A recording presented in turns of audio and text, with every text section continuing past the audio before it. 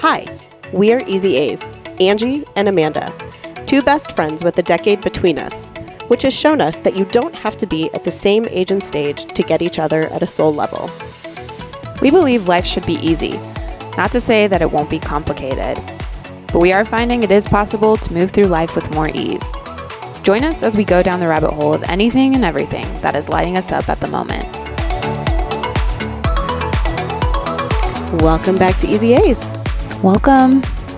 Here we are again. Here we are again, sitting in the basement, got a little fire going. It's fake, but that's okay. Also really, really nice outside. It's gorgeous outside, but it's cold in the basement. Right. You gotta have lots of options in Colorado. I know. I was looking at the weather. I was just showing my friend who's going to be joining us this week on the podcast. I was showing her the weather and how it's supposed to be like 70 tomorrow, but then 39 the next day. And I'm like, welcome to Denver. It's Colorado. It's a little bipolar here. I'm ready for the warm. Yeah. Got really excited about it today. Yeah. Yeah. Was it really nice all day here? Yes. Oh, yes. Gosh. Well, it was gorgeous up in the mountains too. We were up there and, you know, traffic wasn't awful on the way home. It got thick a little bit in some spots. So it was a nice drive home. Good.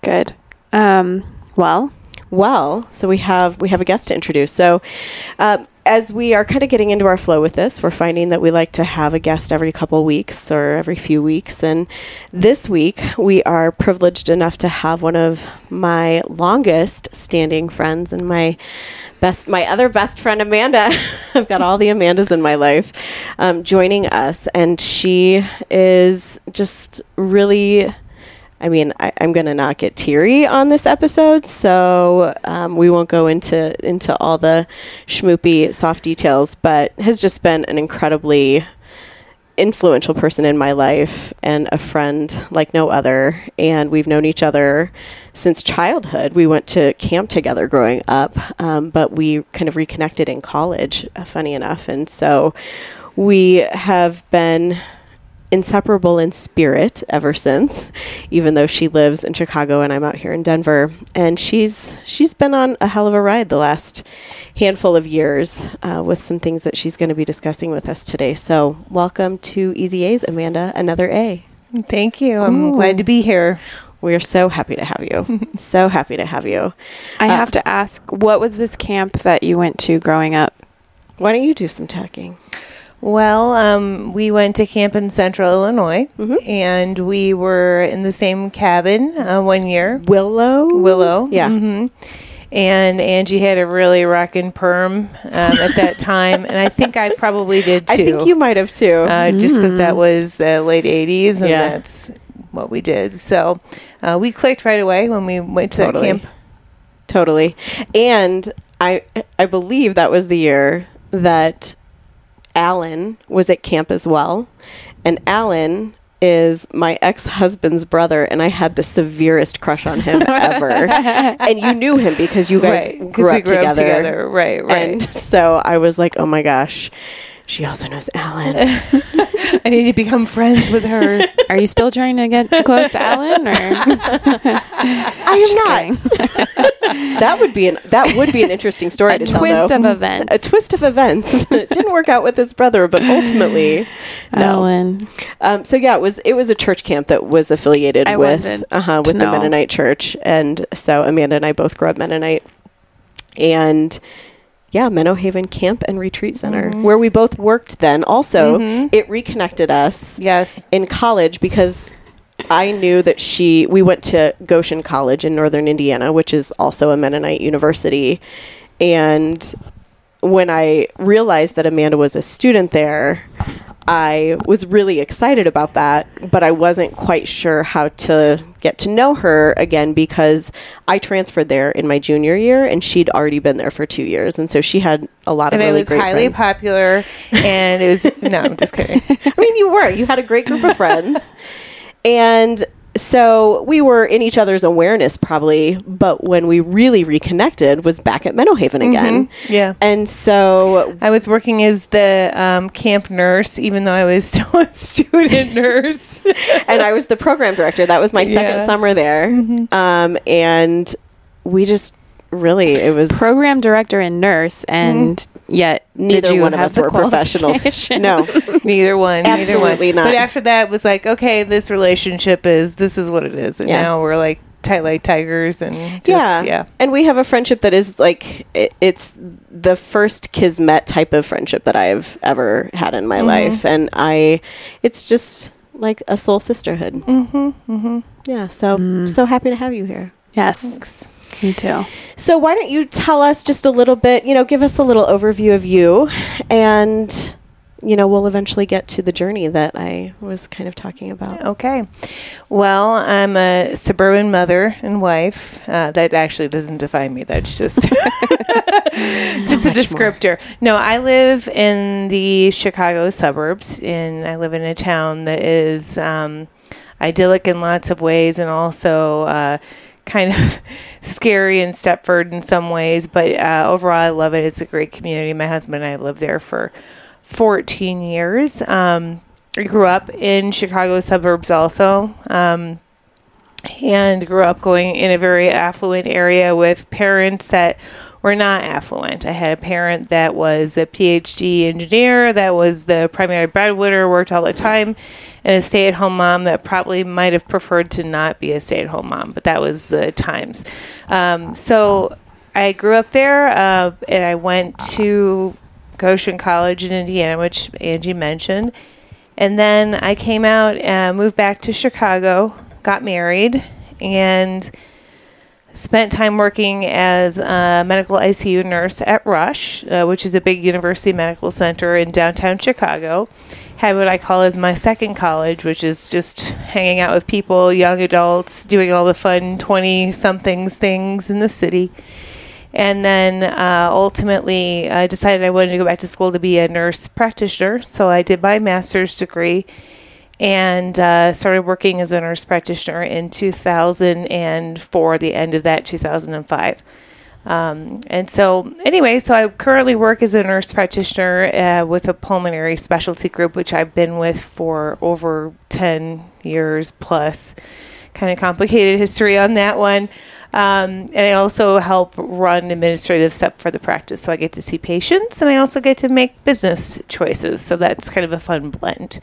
So, and I have 2 kids that are 14 and 11, daughters who I love to pieces and could not fulfill me in a better way. Everything I hoped for. So anyway, is that enough? That's great. Okay. No, that's perfect. And I second the love for your daughters. They're so amazing. They're so wonderful. Their names are Phoebe and Daphne, and they just couldn't be more different, yet also just, I don't know, the perfect. They get along really well. I could say I'm incredibly lucky, but it also took very committed parenting choices that people gave us a hard time about for a while. For some things, yeah. But no, they're wonderful, and I have a very close relationship with both of them. They actually just did their first solo flight to Phoenix to visit their grandparents. So my husband dropped them off at the airport to the gate. And off they went. So that's kind of a big first for me. I don't think they've landed yet. I'm not sure. Okay. Probably close. Getting there. Very good. So obviously that's a great kind of overview of life. But one of the things that we wanted to talk about is, or the, biggest piece of what we wanted to talk about is the journey that you've been on the last number of years. And so why don't you take us back to, was it 8 years ago? 2013. When you got a first diagnosis that was really unexpected. Yeah. So in 2013, so let me back that up. I've always been someone who liked to work. I may work an overnight job and then come work during the day and work on less sleep than was necessary and kind of damaging to my body, but I worked all kinds of unconventional hours because it would allow me to be home with my kids for bigger stretches, but then still be able to pull the kind of money that I wanted, or if I needed to work more because my basement sewage backed up, then I had the opportunity and I would just go ahead and do it. So I've been working some crazy hours, not sleeping as much as I could, always been a raging insomniac, even as a kid. And it just wasn't sleeping well, wasn't really feeling the best. And I started having issues where I'd wake up in the morning feeling really nauseated, like maybe I had morning sickness, but it wasn't that. As the day would go on, I would feel better, and I just kind of forget about it. The next day, it would be there again. So that kind of went on and off for a while, and because I'm a nurse practitioner and I think I can take care of myself, I didn't go get checked out. I was just starting to take acid reflux meds because while I was in grad school, I had an ulcer, so I thought maybe I was having that because I was also having some abdominal pain too. So anyway, long story short, I very emergently found out I had a brain tumor in my fourth ventricle, which is what connects down to the spinal cord from the brain. And it was compressing on the arteries that flow the blood into the brain, the cerebral arteries, and I had to have emergency, very scary surgery that was about 12 to 13 hours long. And my neurosurgeon described it as peeling the white off of an orange. That's the level of intricacy that was going on there. Anything in the brain is going to be intricate, not just that. But I was actually really relieved when I found out that's what was going on, because it explained a lot of why I hadn't been feeling well, and I just wanted to get past it so I could get back to, back to myself, back to life.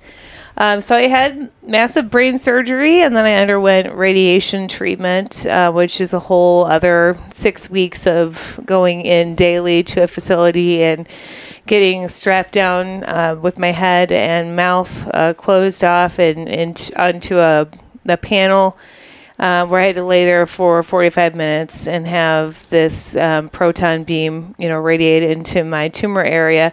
And that was really nerve-wracking. And I'm not even somebody that has problems with like PTSD or claustrophobia historically, but I would have to take anti-anxiety medicine to even get through that. So I finished that. I had to relearn how to swallow and talk correctly because I only had 10% of my tongue strength after the surgery. So I had quite a lisp for a while, and I can compensate for it now, but it was there. So I went through all of that stuff, and it was hard, but I had wonderful family support and everything. I couldn't have had a better support system in place. My husband was tremendous. My sister-in-law and sister both came and lived with me for a while I was recovering from that to help take care of the kids, and my boss was incredibly understanding, and it all just worked out great, and I went back to living how I was living. The only major changes I made were stop drinking any kind of fake sugar, so no aspartame or any of that sucralose or whatever's in Splenda, and stop drinking pop. And I thought, I was getting my health on track. So, and I went back to life as usual, and things kind of fell back into line, like with just day-to-day living. Yeah, and that lasted for about 7 years. Yeah, it did. So you were out here visiting in Denver. I don't know when it was exactly, but soon after you went home, I think you and Adam came out in like November. Yeah, September 2019. Yeah. And you went home and you weren't feeling your best. So maybe kind of pick back up there when you weren't feeling your best and kind of what you thought might be going on, and then just kind of, okay. Because I think that'll take us into a little bit both of like the fasting story, but then where we head next. So my husband and I, we got married very young. So we were in Denver. We kind of did a 20th anniversary multi small trip, kind of what my husband called the anniversary tour. So I was so thrilled we could be a part of it. We finished out the tour in Denver, where we spent time with Angie and her husband, and went to Black Keys concert, and just had a nice long weekend. And then I was having a ton of acid reflux problems and joint swelling issues that I've been having for years, and it really seemed to ramp up. So at the end of December, I started fasting without really knowing what I was doing. I just knew that anything I put in my stomach made me feel sick. So I didn't eat for a few days. And then my stomach felt so much better. I'm like, I need to look into what's going on with maybe I shouldn't eat during the day, or what's this all about? So I stumbled upon intermittent fasting, which is a practice I started then at the end of December, where I slowly built myself up to not eat during the day and just eat in a window at night. And I'd been doing that for a few months. I felt great. I had lost weight, without doing the yo-yo dieting stuff that many of us all do. And I was feeling well in regards to that, but then I started having some back pain, and I thought, well, it's the pandemic, it's stressful, pulmonary specialty nurse practitioner, I have to go into the ICU, I have to take care of COVID patients. This is probably just, stress related to all of this stuff. And I was just doing everything else kind of to try to mitigate my back pain. And after a few months, it would get better, then it would get worse. Went to a chiropractor, did topical stuff. Got massage. Well, I think there was a period probably where I wasn't able to get massages during the pandemic. But tried all these things. It wasn't getting better. And then the thought just crossed my mind, like, I wonder if this has something to do with my brain tumor. Because I'd been getting scanned and checked regularly. It wasn't like I hadn't followed up on any of that stuff. And the particular brain tumor that I had, it does not spread to different parts of the body. It only goes within the brain and the spinal canal. So I went and had everything checked because I was due for my scans anyway, and I was found to have a recurrence of this kind of tumor, and it had spread into my spinal cord. So I had a new brain tumor and then 3 spinal tumors.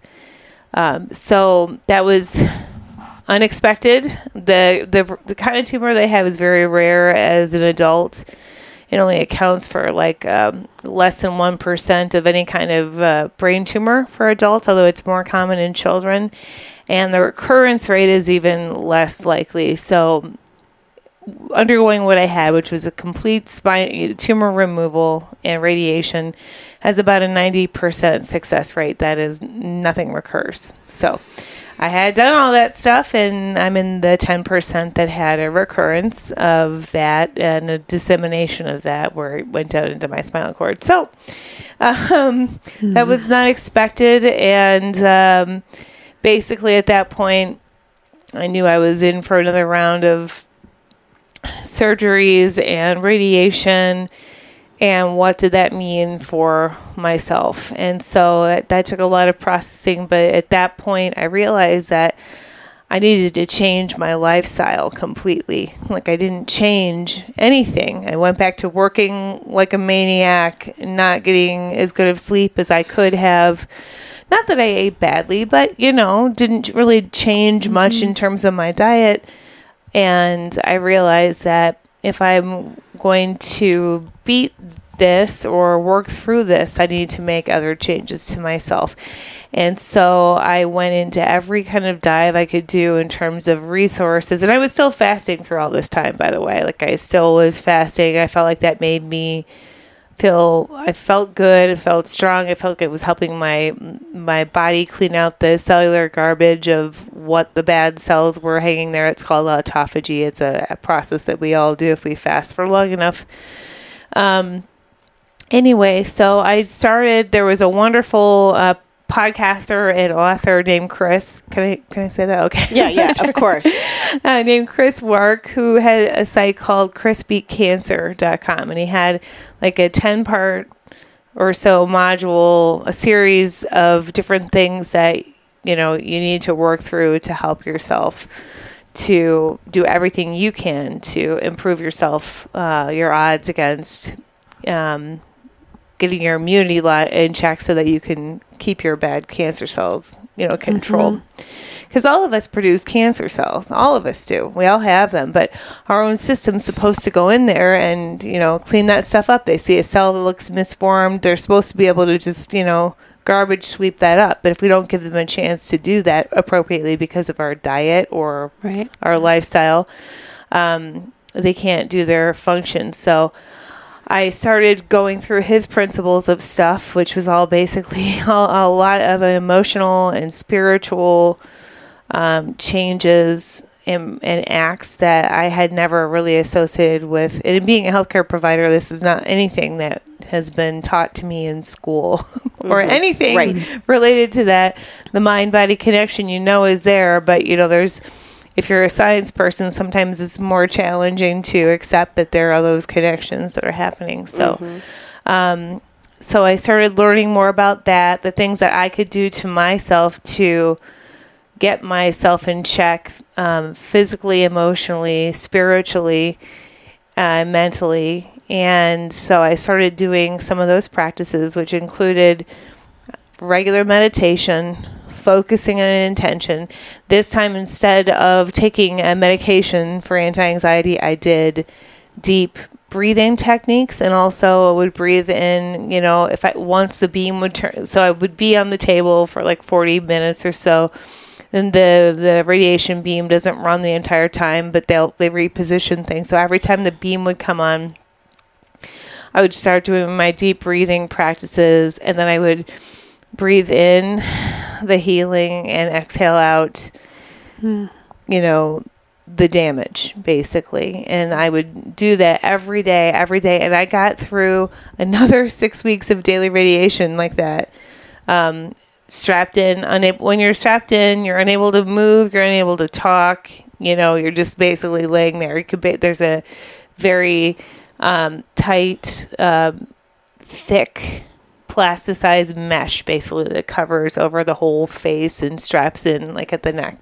So it's very claustrophobic. Like when children have to have that, they have to get IV sedation basically to be able to do it. So that was a big shift from the first time I had radiation to the second, because I'm like doing all this breathing work and really felt like I was supporting as that beam was coming in to burn, these cells away.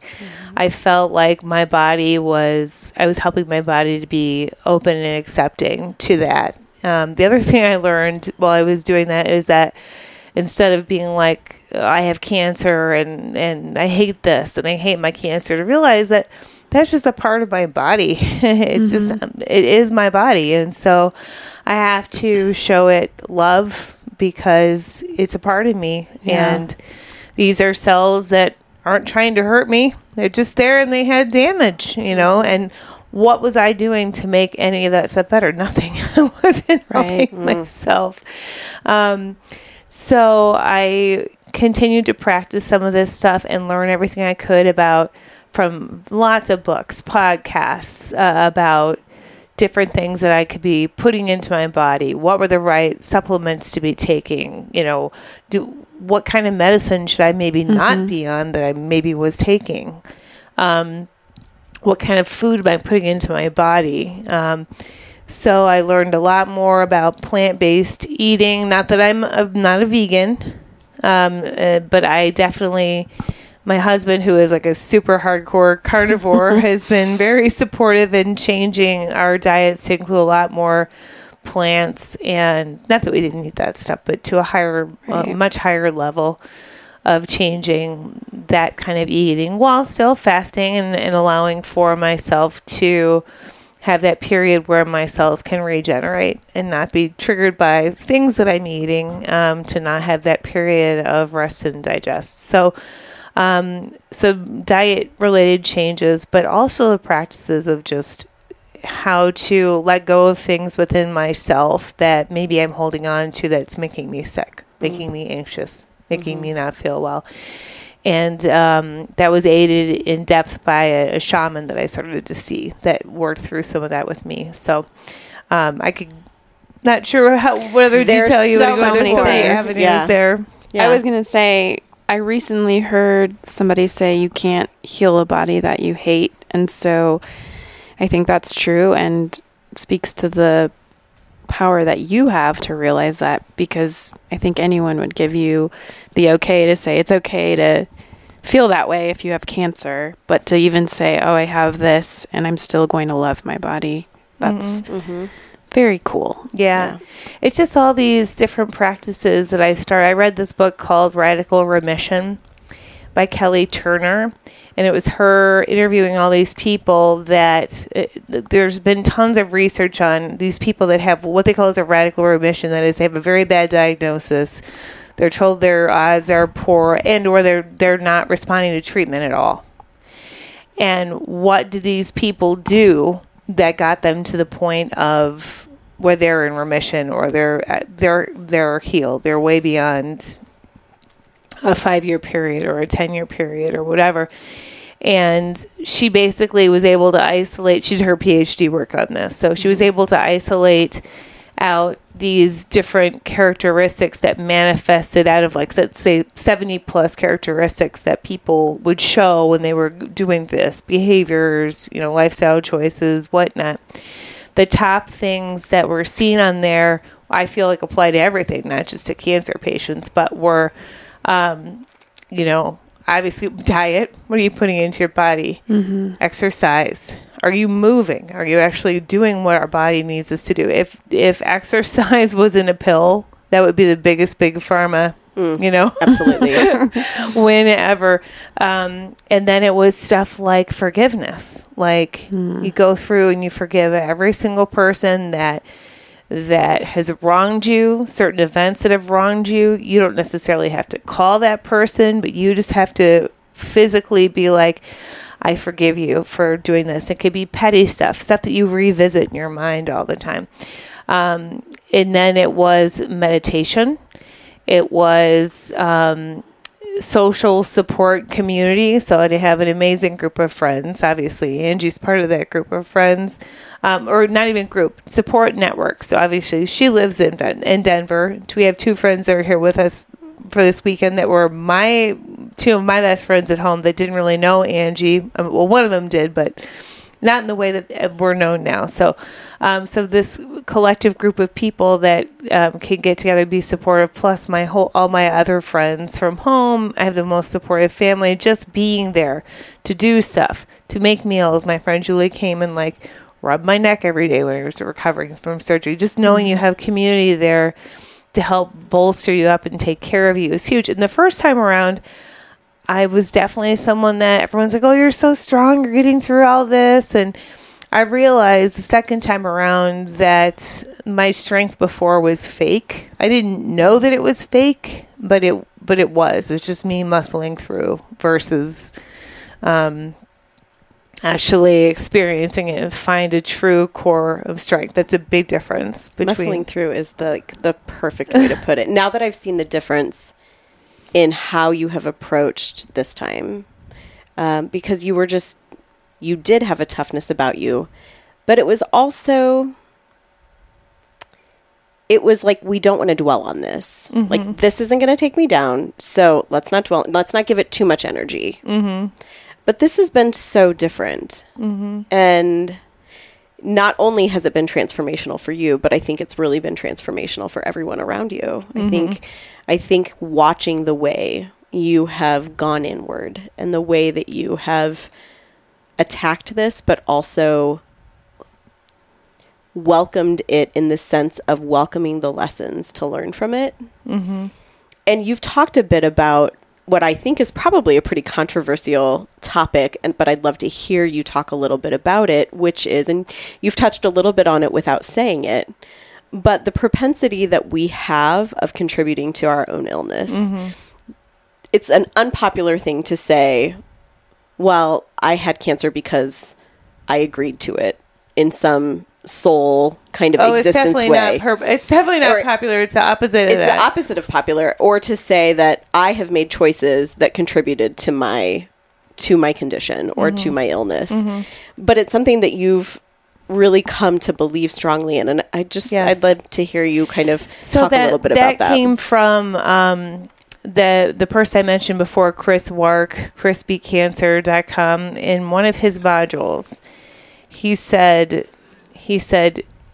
why do you think you have cancer? He opened up his module with that. Why do you think you have cancer?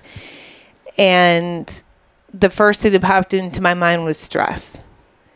And he said, we've all contributed ourselves to having cancer. And he said, traditional medicine wants to make us victims. They want to say like, oh, you didn't do anything to deserve this. You're healthy. You're this. You didn't smoke. You're whatever.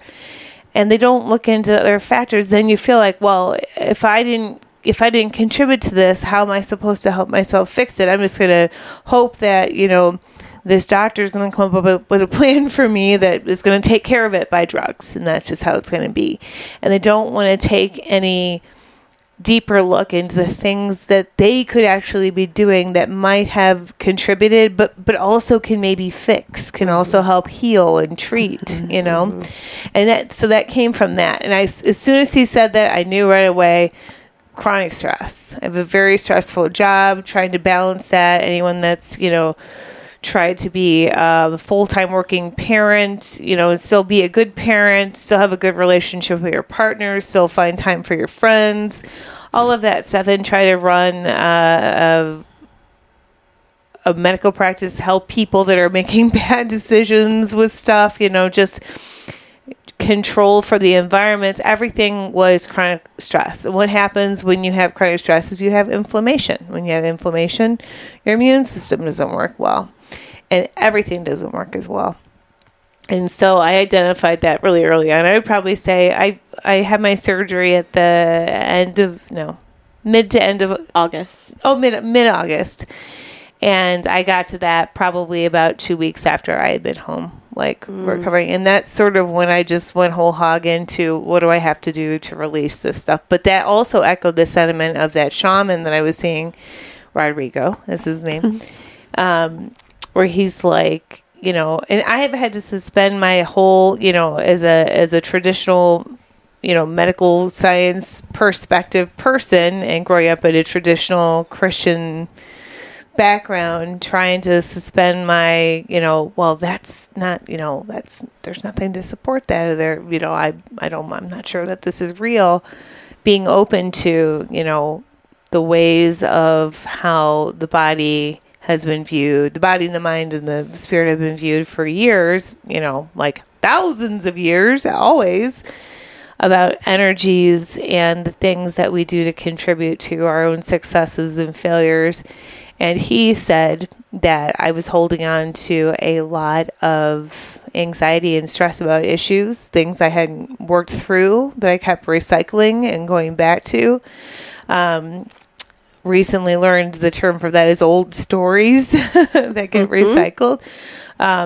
But he said, you have to get that stuff out of you. You have to get that out of you. And it doesn't mean that you have to confront the person, although you could, but you don't have to. You can just let it go. And so I started practicing that. And as soon as I started doing that, it completely changed my life. My calm level went, I'm more of usually would run toward an anxiety spectrum versus anything.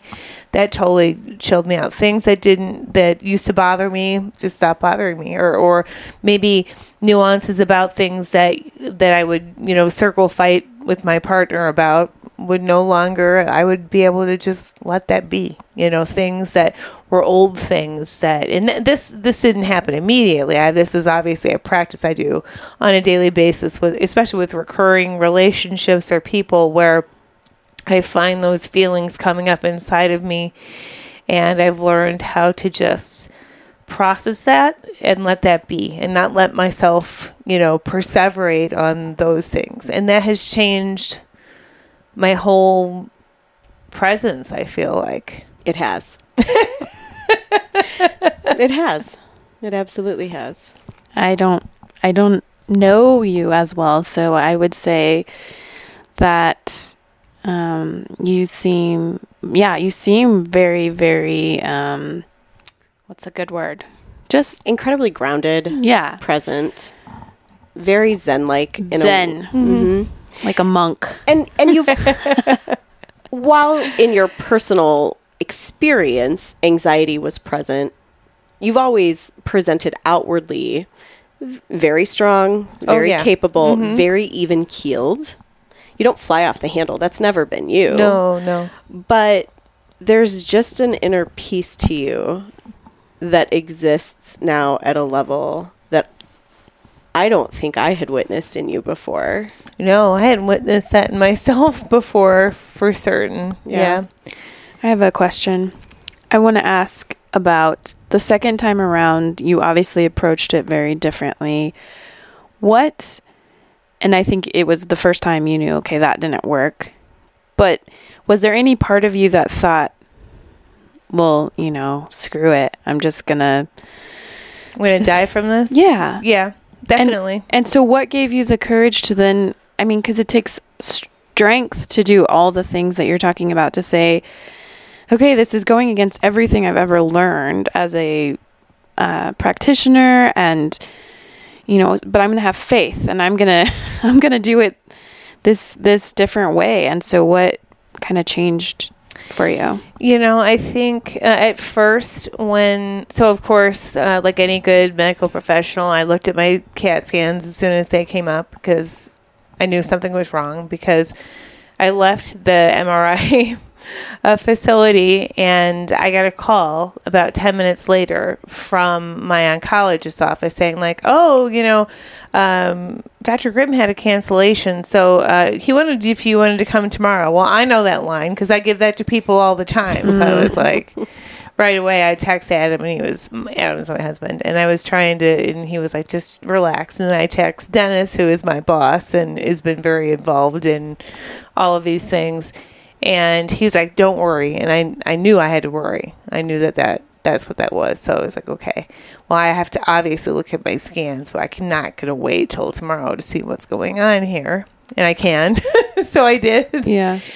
And right away, and I don't know where my kids were, but they weren't there.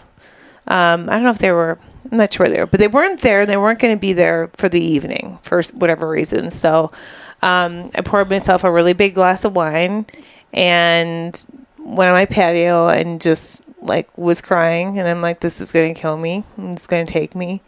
Because there's really minimal treatment options for this. Tumors that are only in the central nervous system don't really respond well to chemo. So if you've been radiated already and there's nothing else to radiate, there's nothing else you can really do besides surgery and like over and over on tumors that are going to come back, right?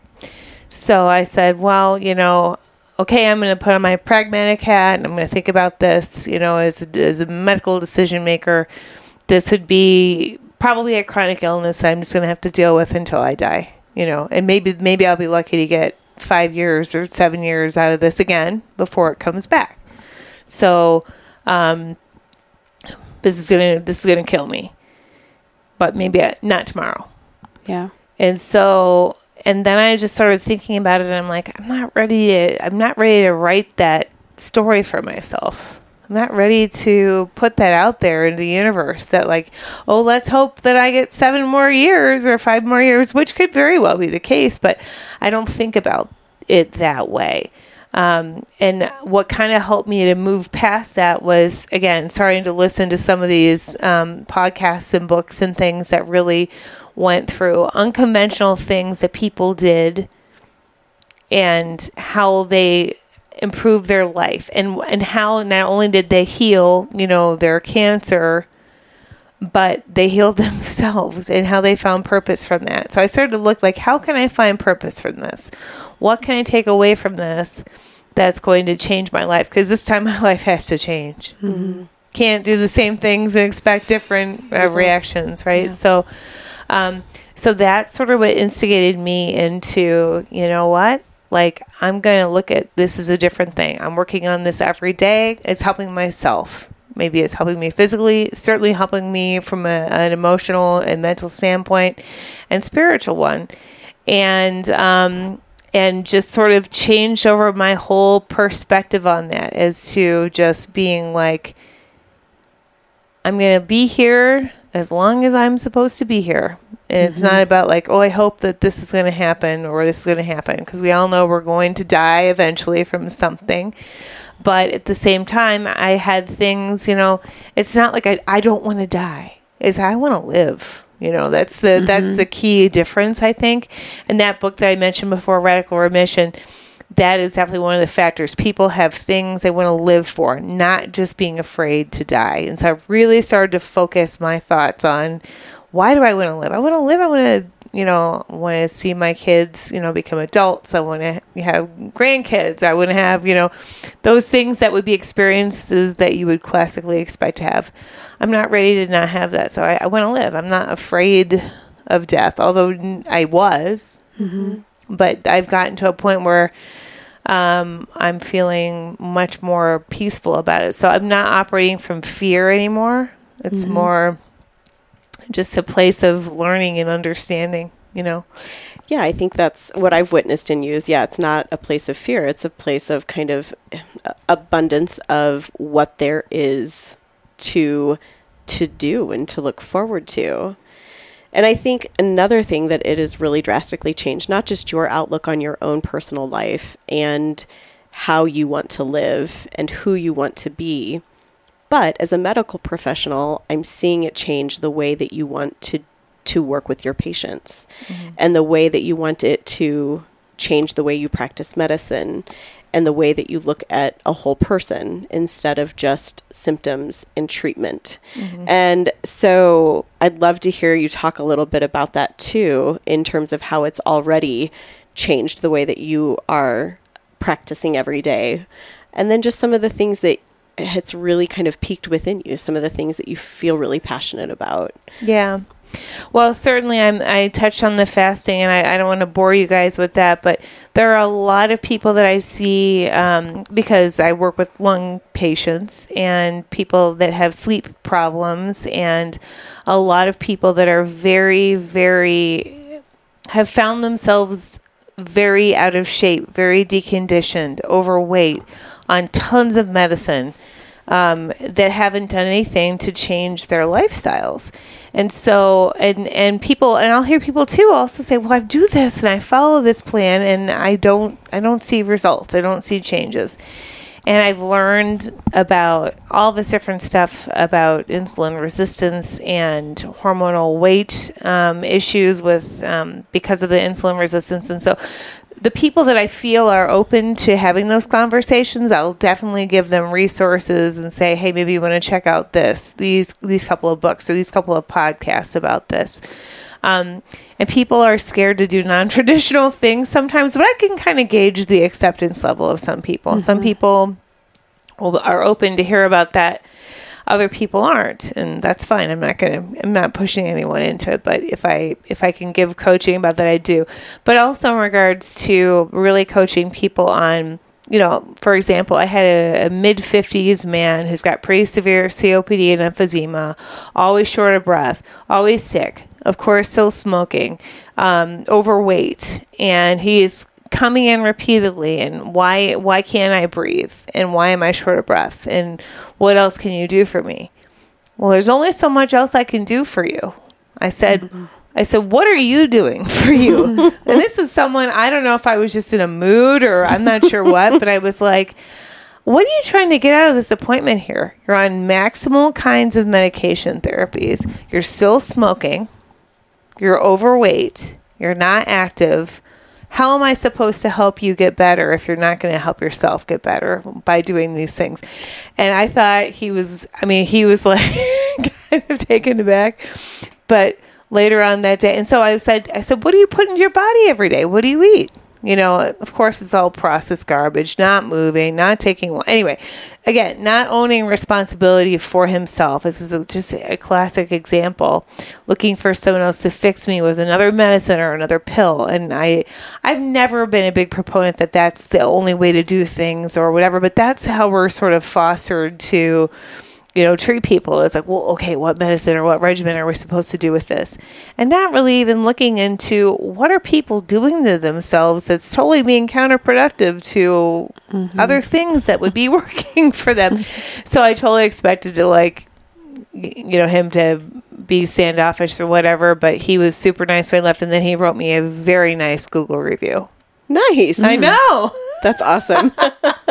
Maybe he was ready to hear it. Maybe he was ready to hear it, and I haven't seen him since because that was a couple of months ago. So I'm curious to know if he's implemented anything. Probably not, but the point is someone talked to him about it. But as medical professionals, or in general, people are always scared to tell people what they really think is going on and challenge people, right? Especially if you're like, someone's going to sue me, they're not going to come back to see me, they're going to write me a bad review, whatever the case is. And so I'm finding myself doing that with patients. Also in teaching, I'm getting certified in cannabis medicine. So I'm learning about every kind of natural thing related to that, on how to tweak that for people for their sleep issues, for their anxiety issues, for pain issues. I myself as a patient with that, because I have chronic neck and back pain.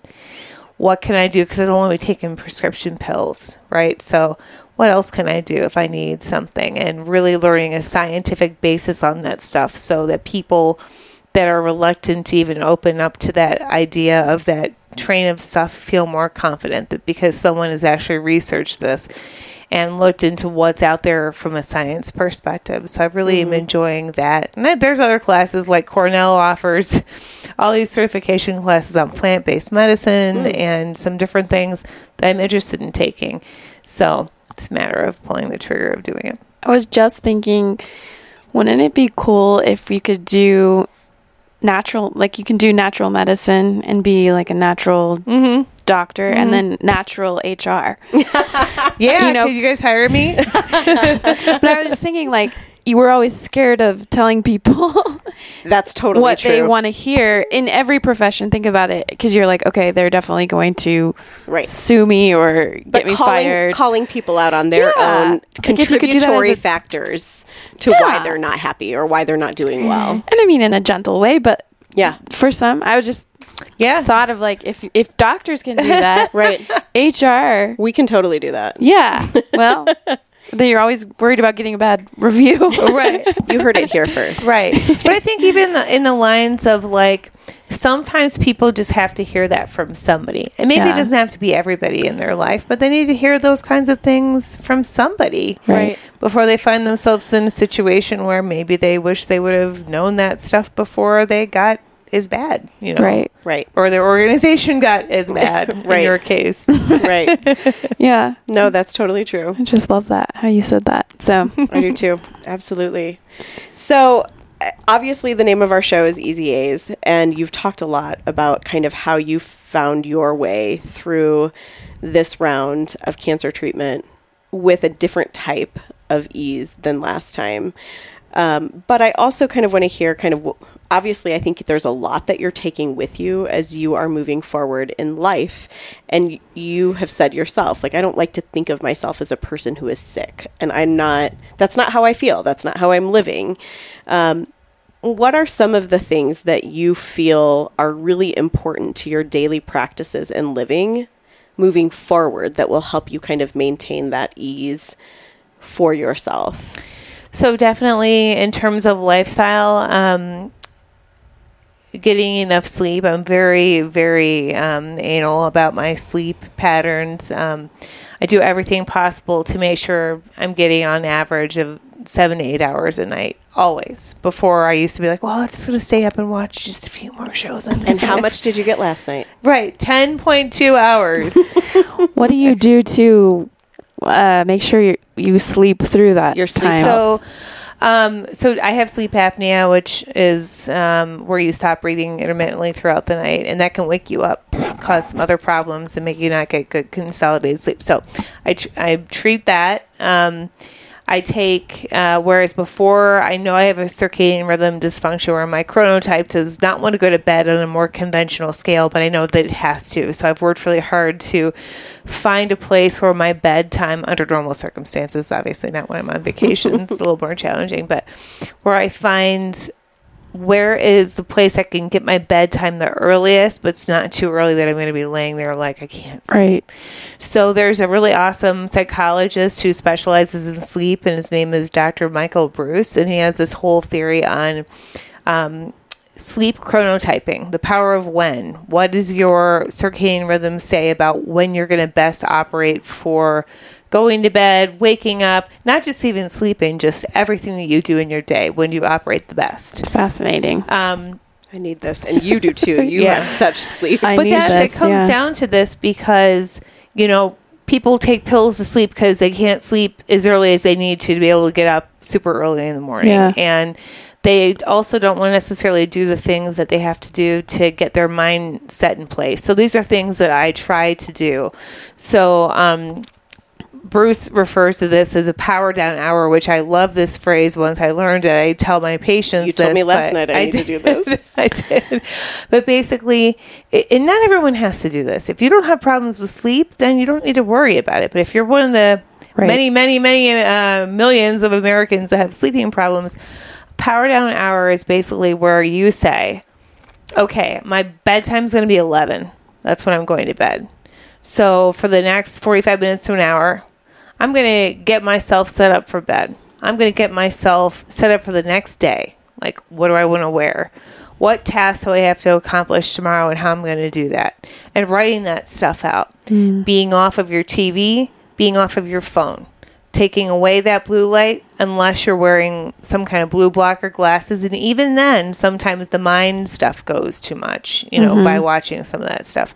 But prepping yourself for the day, doing a bedtime routine. This stuff sounds like it's silly, and it's not. Your mind responds to this and starts to recognize that this is me settling in for bed. And so for me, that's doing those kinds of things. That's setting my stage in my bedroom, like what needs to happen. Dark, like real dark. White noise, like a shh, not like a bird chirping or waterfalls, because your subconscious actually listens to that as you're falling asleep. And then no friends on as you go to bed, and they're laughing. I'm like, why am I trying to sleep today? Right, exactly. Cool temperatures, yeah. So you're setting yourself up for success, and now you're moving those things out of your mind that you're like, I'm going to get this done tomorrow. When am I going to leave? You've made a plan for yourself, so you don't have to worry about it because you've gotten that out of your mind. So I try to set my sleep up as well as I can. I also practice daily light deep breathing techniques. So stuff I'm sure you guys know about, but like the 4-7-8 method, I do that a lot. I do that at night when I'm laying in bed. I try to do it at least 10 times, and usually that will bring me down and knock me out. But I do that throughout the day also before I'm going into something or a difficult meeting or whatever.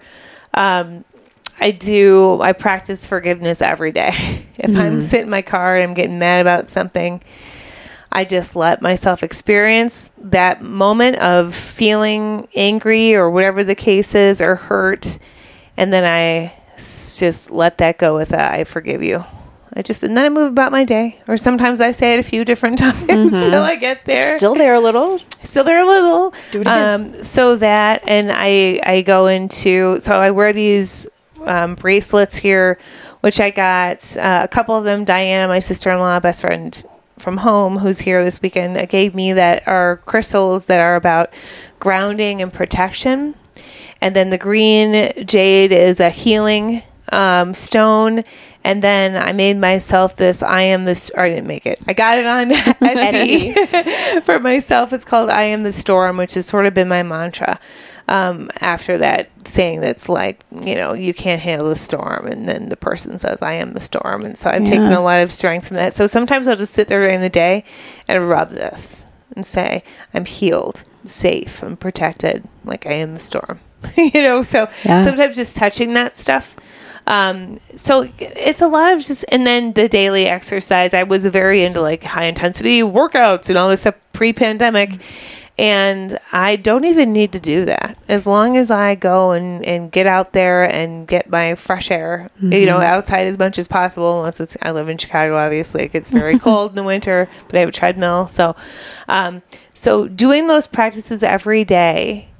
And being in control, the mental space that's freed before, and this is a whole other podcast about eating and things like that. We'll have you back on.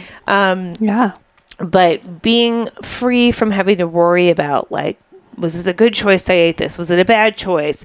What am I going to eat when, and how is that going to throw me off? And I don't have to worry about that stuff anymore because of my time restricted to eating. So that's giving me a lot of space to be able to think about some of these other things. So those are kind of the daily practices I do. Yeah. Love it. I think it's great to get into that space and that routine, because when you do it and you feel so much better, and obviously you're very motivated to keep doing it, but it's just reminding me, okay, with the sleep thing, I don't sleep very well. And what am I doing about that? Well, nothing. I'm like, oh, I can't sleep. There's something wrong, but what about just am not a sleeper? Putting into practice or acting like your day is not in your control at all. Those days happen to me, here and there. And when you approach your day differently, like this morning, I was like, I'm not going to watch TV. I'm going to do other things. And even that made a world of difference. And so I just love that. And it's reminding me that daily practices. Absolutely. I think so they're necessary. so crucial. And they're simple. None of that stuff. Yeah, and it's costless, right? It doesn't cost anything. Right. That's what I love about this. This is free. You're not buying into somebody's program or whatever.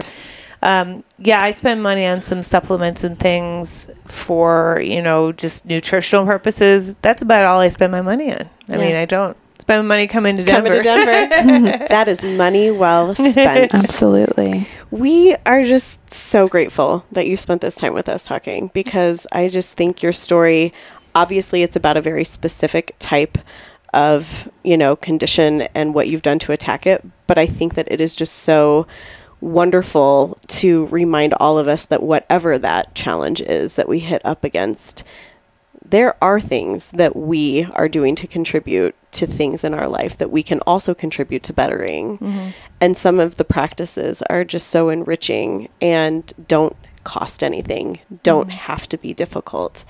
And also, I just love you so much. So I'm so glad to have you here and share your story, because I think just as it has impacted me tremendously and everyone in my circle, I think it will impact everybody that has the chance to hear it. So, well, thank you. And I think the key word here is practice, because it is a practice. You just have to do it every day. Absolutely. So I'm no pro, but that's what I've learned. Wow. Absolutely. It was great for me to also hear the story in your words, and very powerful. So thank you. Well, thank you guys. Thank you so much. We will see y'all real soon. All right.